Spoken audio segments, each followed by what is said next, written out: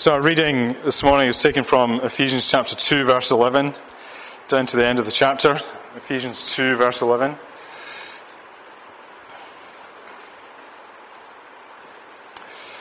And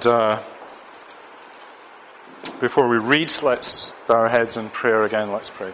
Father, thank you for your word, the great gift it is to us, how privileged we are to have it in personal Bibles and on our phones, and so much easy access to it. And we pray you'd enable us, therefore, to repay that gift to us with our attention and our engagement with the text. We pray in Jesus' name. Amen.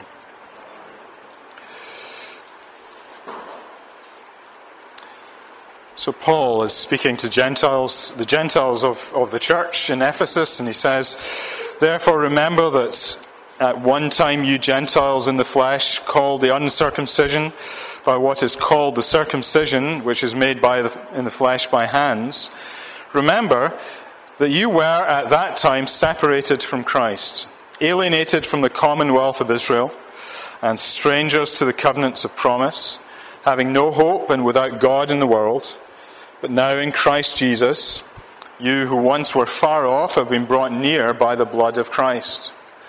For he himself is our peace, who has made us both one, and has broken down in his flesh the dividing wall of hostility, by abolishing the law of commandments and ordinances, that he might create in himself one new man in place of the two, so making peace, and might reconcile us both to God in one body through the cross, thereby killing the hostility. And he came and preached peace to you who were far off, and peace to those who are near. For through him we both have access in one spirit to the Father.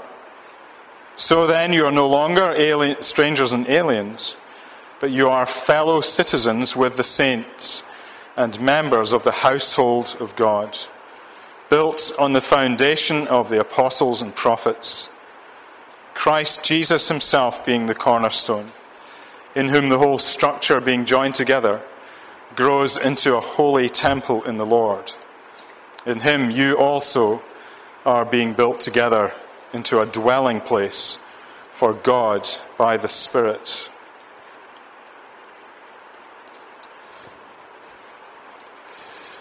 So this will be the last in our series on covenant theology for a while at least. And I have to admit, as I was preparing to do this last one, I thought, I could do 4 or 5 more. But I think you probably had enough of that. So we'll finish off today. But so what I want to talk about this morning is the church and the covenant. And the covenant, as we have seen over the last few weeks, the covenant is the kind of underlying structure of Scripture. It kind of underpins everything else in God's relations to human beings. And so wherever you are in the Bible, you're never actually far away from the covenant of God and the covenant promises of God. So it's kind of like a skeleton under the surface of the body. You may not always see the skeleton. You may not always want to see the skeleton. But you need to know it's there. Otherwise the whole thing collapses into a mush. Sorry, not to be too graphic about it. And some Christians are quite mushy about their view of the Bible because they don't have that structure in place. And what's interesting though is as we move into the New Testament, the idea of covenants kind of seems to take a back seat. It goes more into the background. It's mentioned a few times, and especially in the book of Hebrews, but generally the idea of covenant kind of moves into the background. And other ideas begin to take center stage. Let me mention 3 of them. One of them is Christ himself. Christ, who is the one who has been promised from Genesis 3:15 all the way through the Bible, the one who is anticipated to come, the seed of the woman. Now Christ has come. And so we focus less on the promises that were made looking forward to Christ, and we look at Christ himself. And so the New Testament is full of Christ. The Old Testament is full of Christ too, but in a different way. But it's all about Christ, more explicitly about Christ. Another idea is, of course, the kingdom of God. And the Bible, the New Testament, speaks a great deal about the kingdom of God. Jesus preached on the kingdom of God. The kingdom of God has come. Repent, therefore, and believe in the Lord Jesus Christ. Believe in me. And Jesus Christ comes as the King of the kingdom. And the kingdom is proclaimed across the world. That idea of kingdom came with David in the early administration of the covenant of grace. But now it comes to its fullness in Jesus Christ. And then the third idea that comes to the fore in the New Testament, and prominently so, is the idea of the church. And the centrality of the church, or the ecclesia, in covenant life. Which is, of course, the notion of the people of God being gathered together in one place. It literally means assembly, a gathering, the ecclesia. And that idea is present in the Old Testament as well. A different word for it, a Hebrew word, kahal. And many times in the Old Testament you find the people of Israel gathering as a kahal, kahaling, if you like. So I'm massacring the language for you students. But you get the idea. They gather together before God to worship, to commit themselves to God, to consecrate themselves to God, and so on. All of these things are important. And now in the New Testament, the church comes to the fore as the visible expression of that kingdom of God. So you've got Christ, the kingdom, and the church is the visible expression of that kingdom of God on earth today. And it's this last idea of the church that I want to speak about this morning. So last week we spoke about the covenant blessings coming from the triune God. So Ephesians chapter 1 we looked at last time. So Father chooses his people. He has chosen you, Ephesians. And then Jesus Christ has shed his blood for you, for your forgiveness, for the same people. And then the Holy Spirit has come and sealed you, you same people. You have been sealed by the Holy Spirit. So the whole of salvation, as it comes to you and me personally, is a fully Trinitarian act of salvation. God the Father is involved, God the Son is involved, God the Holy Spirit is involved. And that's how the salvation, the covenant blessings, come to you and to me in salvation. And today I want to talk to you about the life of the body, the life of the church, the group of people called the church. And there's too much to say simply from one passage. So this morning's passage is a starting point, but I'm going to talk about many other things. So the first thing I want to say this morning is the church is one body. Now that may seem obvious, but it's one body. If you look at the passage that we read, you'll see how Paul puts this. And he's speaking here into a particular problem. He's got Jewish believers and he's got Gentile believers. And if you read your New Testament, you'll know there's a bit of kind of conflict and disagreement between those two groups of people. And Paul says in verse 13, Now in Christ Jesus, you who were once far off, you Gentiles, have been brought near by the blood of Christ. For he himself is our peace, who has made us both one, and broken down in his flesh, the dividing wall of hostility, by abolishing the law of commandments and ordinances, that he might create in himself one new man in the place of two, so making peace, and might reconcile us both to God in one body through the cross, thereby killing the hostility. And so it goes on. And here he's talking not just about the Ephesians, but he's talking about the church generally. The whole church of Jesus Christ. The whole church is one. And that one way of looking at this is whatever your ethnic, religious, or cultural differences that exist between you, and we have many of those in here, don't we? Whatever they are, you are one in Jesus Christ. You are one body brought together. You who are far away have been brought near in Jesus Christ by the blood of Jesus Christ. And so this oneness is a oneness across all places and all ages and all cultures. And this oneness is not simply expressed in the idea of a body. The Bible uses lots of languages to express this oneness. The church is a holy temple. You see that in verse 21. Grows into a holy temple in the Lord. In him you're also being built together into the dwelling place for God by the Spirit.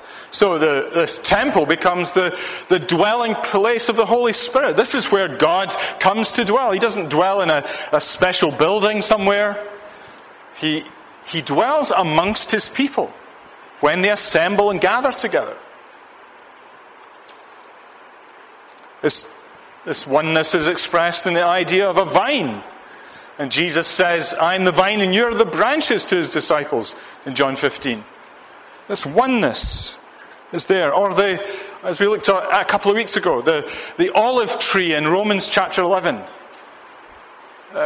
Branches are grafted in, and some of them don't naturally belong there, but they're grafted in by the grace of God, and they become this one beautiful tree, this olive tree that bears fruit.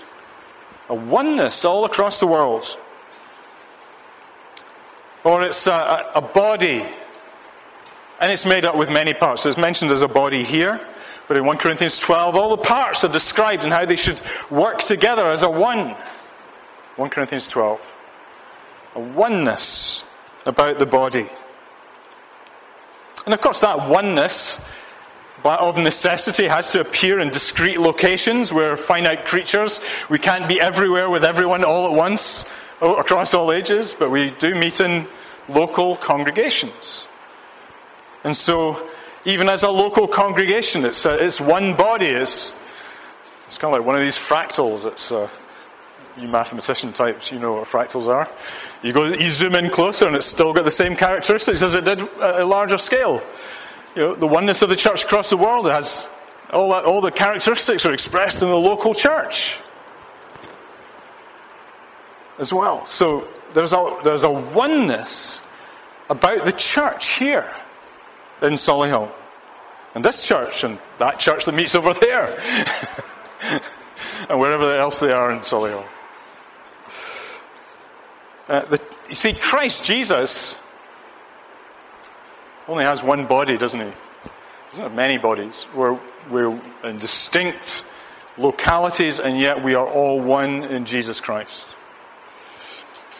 So this is the wonderful thing about becoming a Christian. So all the things that we spoke about in Ephesians chapter 1 last week, here's one of the wonderful blessings that follow from that. As well as the benefits of personal salvation, of being forgiven of your sin, of being justified before God, of being adopted into his family, of being sanctified and set apart as holy for him, as well as all of these benefits, you get added to the church. You get joined into the church. It's literally, people were joined to the church in the book of Acts. You become part of this new family, and your common bond is Jesus Christ. And actually now, if that's true of you, if you are a Christian and you have Jesus Christ as your King and Lord and you are bonded to him, then you have more in common with these people than you do with your family who may not be believers. That's a fact. It takes us a while for our minds to get into that fact, because we believe we go by what we see rather than by faith. But the Bible tells us that we are bound together. We have a new identity. We have a new citizenship in a new kingdom. And we become part of something that God has been doing for centuries, for millennia, a gathering his chosen people to himself. Let me just say a word in passing about that. So over the years, here in Solihull, I have regularly had conversations with people where a person will say to me, I'm a Christian, but I don't go to church. Or sometimes it's stronger, I'm a Christian, but I don't need to go to church. Well, from what we've seen so far, nothing could be further from the truth. Let me be blunt. If somebody says, I don't need to go to church and I'm a Christian, I don't believe they're a Christian. Because they don't seem to have that bond with Jesus Christ that draws them to other Christians. No true Christian can stay out of the church if he or she is genuinely converted to Christ. The only exception to that, of course, is if you're the only Christian in your town, which may happen.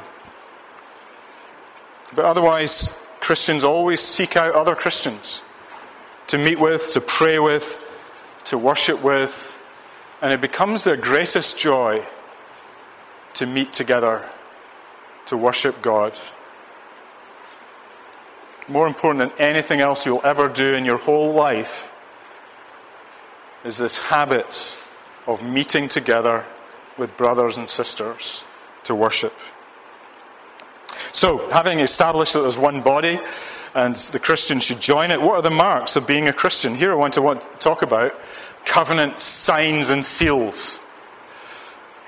And here we're going beyond the text onto other things. But if you've been here for a while, if you've been coming to this church for a while, you'll know that the signs and seals of the new covenant are baptism and the Lord's Supper.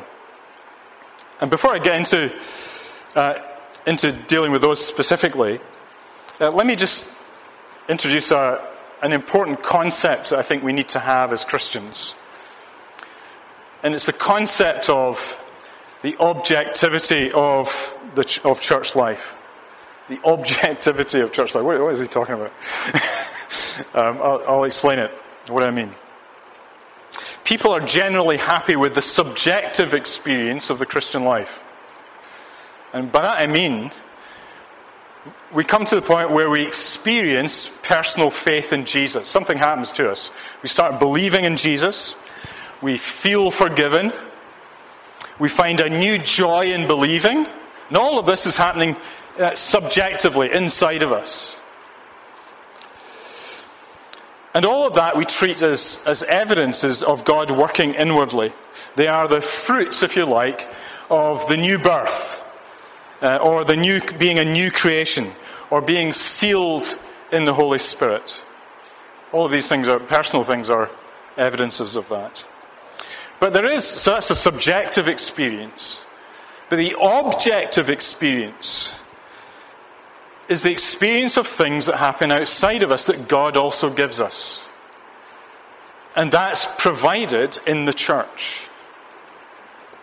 In his church. Now, there are three main things that churches do. Three marks of a proper church. A church that is faithful to God. One is the preaching of the word. So the objective experience you'll have is coming and sitting and listening to the preaching of the word. Somebody like me standing at the front and preaching the word of God to you. And we do it this way because we believe that Jesus Christ speaks in the midst of it. By his Spirit. That when the gospel comes to people through people like me or other preachers, it is really Christ who is speaking. And people hear Christ speaking through that ordinary means. So that's the first mark of a church, preaching the word. The second mark and an objective experience for Christians is the right administration of the sacraments. That's a formal way of putting it. But we take the Lord's Supper and we do baptism, and we take all these things seriously. And these are things we don't mess around with. If the church is meeting to have the Lord's Supper, you do everything to get here, to have it. Same with worship, by the way, but you do it. And you're willing to suffer it if necessary. And then the third mark of the church is, and this is objective, still in this idea of objective features of the church, is church discipline. Not personal discipline over your personal sins, which is important and vital, but the fact that the rest of the church will take seriously dealing with sin in its midst. And it must do that for it to remain pure and holy.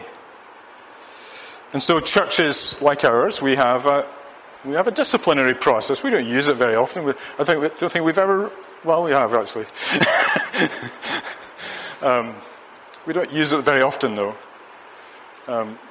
because usually problems are solved before they get to that stage. But, discipline matters. So these are all part of the objective experience of the Christian coming into church life. You hear the preaching of the Word, you participate in the sacraments, and you put yourself under the discipline of the church.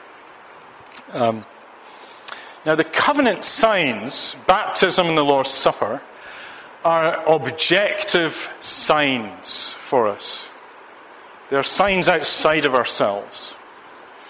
And they are seals of the reality of God's grace. So one of those signs, baptism, is the sign of entry into the church, if you like. It kind of mirrors new birth. It's not necessarily associated, what's the word? Happening at the same time as new birth. It rarely does.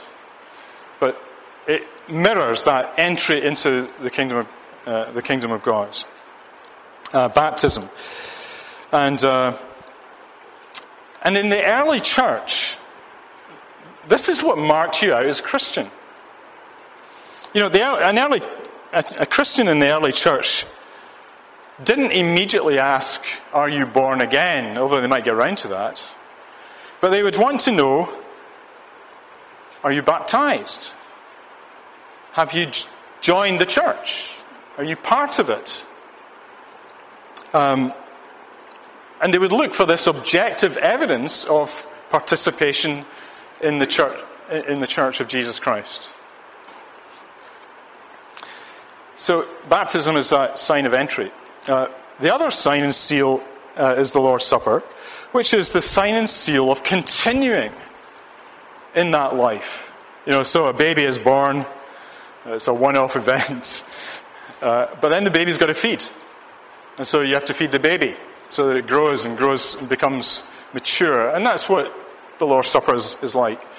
It's a means of grace to help us continue in the Christian life. And it continually reminds us and draws us close to Jesus Christ. So in the Christian life, after you've been baptized into Christ, you keep feeding on Christ, using the symbols of bread and wine to help you, by faith, feed on Christ. So the signs of baptism and the Lord's Supper are objective signs of individuals participating in the life of Christ's church. All right?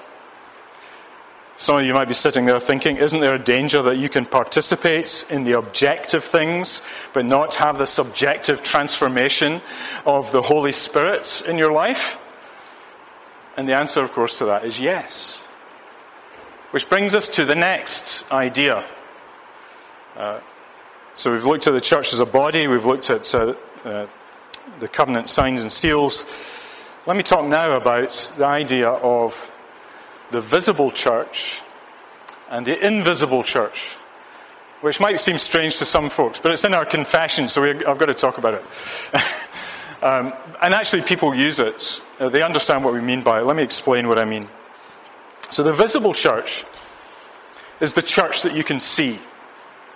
It's the church of those who have professed faith publicly and their children, and they make an objective, verifiable profession of faith in Jesus Christ. In other words, they are considered members of the church of Jesus Christ by profession of faith with their children, and they're baptized and added in. That's the visible church. The invisible church is called that because it's about what you can't see. These are theological terms, by the way. And it's the invisible church is that group of people that God has elected, for whom Christ has died, and whom the Spirit has subsequently sealed. And it's invisible because nobody can see all of that going on. Nobody can see God's electing choice. We can see that Christ died, but we can't see who he died for just by looking at Christ. And we can't see what the Holy Spirit has done in people's hearts. At least not immediately. Eventually there's fruit. And you can tell what kind of tree you are. Are you a good tree or a bad tree? But initially you can't see it. You know, you've got to be careful with new converts to Christianity that you don't try and make a judgment about whether they're truly born again or soundly converted or all that sort of thing. You nurture them, you encourage them, because you're hoping that actually they become a proper tree and that eventually they'll bear fruit in life. That's all for God to work out. But it's invisible to us. Now, of course, when Jesus comes again, the elect are finally gathered into God's presence, and then the invisible church becomes visible. Everybody who is in the invisible church becomes visible and becomes the visible church before Jesus Christ. So there's a convergence of those two things. But we're not there yet. And a moment's thought will help you realize that the invisible church and the visible church are not necessarily made up of the same people. It's possible, for example, to be unbaptized and not be a member of a visible church, but to be part of the invisible church. An obvious example of that is the thief on the cross beside Jesus, who was promised that he would enter into paradise with Jesus that day. But he was never baptized, he never joined a church, he never gathered with the saints. He was a thief. But he was saved. Invisible church. On the other hand, it's possible for someone to be baptized and a member of the visible church, and yet for them not to be true believers in Jesus Christ. In other words, they have the objective sign of baptism, but they have not been inwardly sealed with the Holy Spirit. And these people, and it's not a very nice word, I don't think, but it's a true word. These people are what Jesus called hypocrites. Professing faith in Jesus Christ, but not really believing in Jesus Christ. Now, the church generally, and in local churches, they have always been a mixture of true believers and some hypocrites. And so you have people who have taken the signs of the covenant and are believers, and they are covenant keepers, if you like, while there will always be some who have the signs of the covenant but are not believers and are covenant breakers. Now that's true in the Old Testament. You see it all over the Old Testament. You see people being circumcised and included in the people, and yet they break covenant with God and go their own way.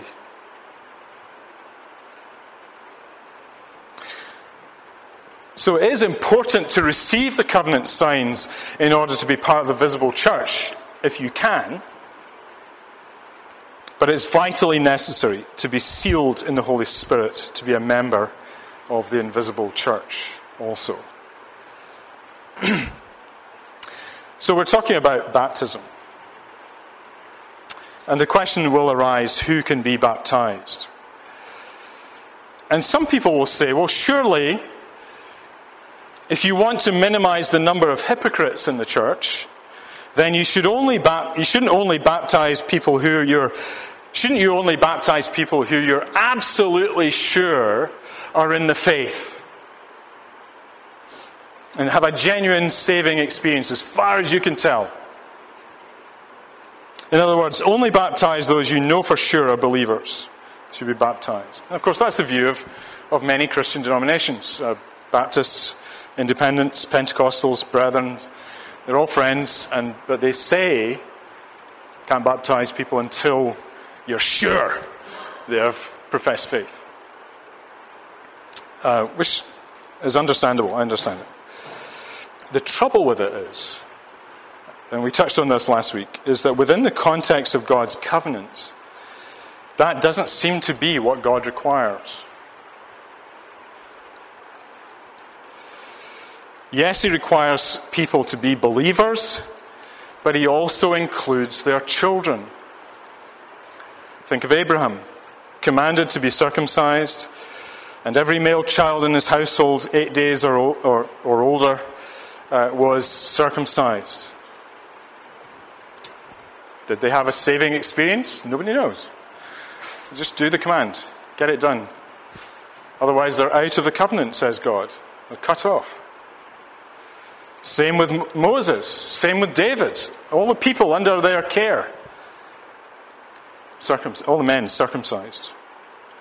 God wants people to believe in him and to receive the sign of the covenant and to apply the covenant sign to their children as well. Now, when it comes to the new covenant in Jesus Christ, many Christians think, and our friends in the Baptists and so on, they think this, that things are now different. That it's just believers who get the new covenant sign of baptism. However, if you were here last week, I touched on something that I think is worth everyone thinking about carefully. We noticed something of an important feature of the new covenant that is often missed. You might like to look at this. Jeremiah chapter 31, verse 31. Kind of in the middle of your Bible. So you remember that last week we looked at this and we saw the promise from God. Verse 31, he says, "Behold, the days are coming, declares the Lord, when I will make a new covenant with the house of Israel and the house of Judah." Not with lots of individuals, but with two households who at that time historically were split in two. But don't lose the significance of the corporate aspect. The covenant is with the household. And when you make a covenant with the household, the children are included. That's always been the case. And that becomes even clearer when you follow what comes next. So further down, verse 33, the Lord says, when we make this covenant, he says, "I will be their God, and they shall be my people." So this is a great fellowship promise that God makes. God and his people. And then that promise, you jump ahead to chapter 32 towards the end, verse 38. That promise is repeated, that new covenant promise. It's actually an old covenant promise as well, but it's a new covenant too. And he says, "And they shall be," verse 38, "they shall be my people, and I will be their God." And then he goes on to say, "I will give them one heart and one way, that they may fear me forever, for their own good and for the good of their children after them." See, children are included. And then he says, of all of these people, the parents and their children, he says, "I will make with them an everlasting covenant, that I will not turn away from doing good to them." See, God enters into covenant with believers and their children, the new covenant. That's why, how else do you understand, it seems to me, How do you understand Peter standing up on the day of Pentecost and saying, repent and believe and receive the gift of the Holy Spirit. This promise is for you and for your children. It's the most natural thing for Peter to say within this covenantal framework. Yes, your children are included in this blessing. See, there's such a wonderful continuity between the Old Covenant and the New Covenant that once you see it, you cannot unsee it. That's the problem for me. You'll try and convince me otherwise, maybe, because we have a few Baptists here by conviction, which is fine. You know, I love you still. I hope you love me too. And you can try and persuade me, but the trouble is, once you see it, you can't unsee it. And just think, what are you talking about? There's this and this and this. Sorry, but there we go. There is a wonderful continuity between Old Covenant and New Covenant.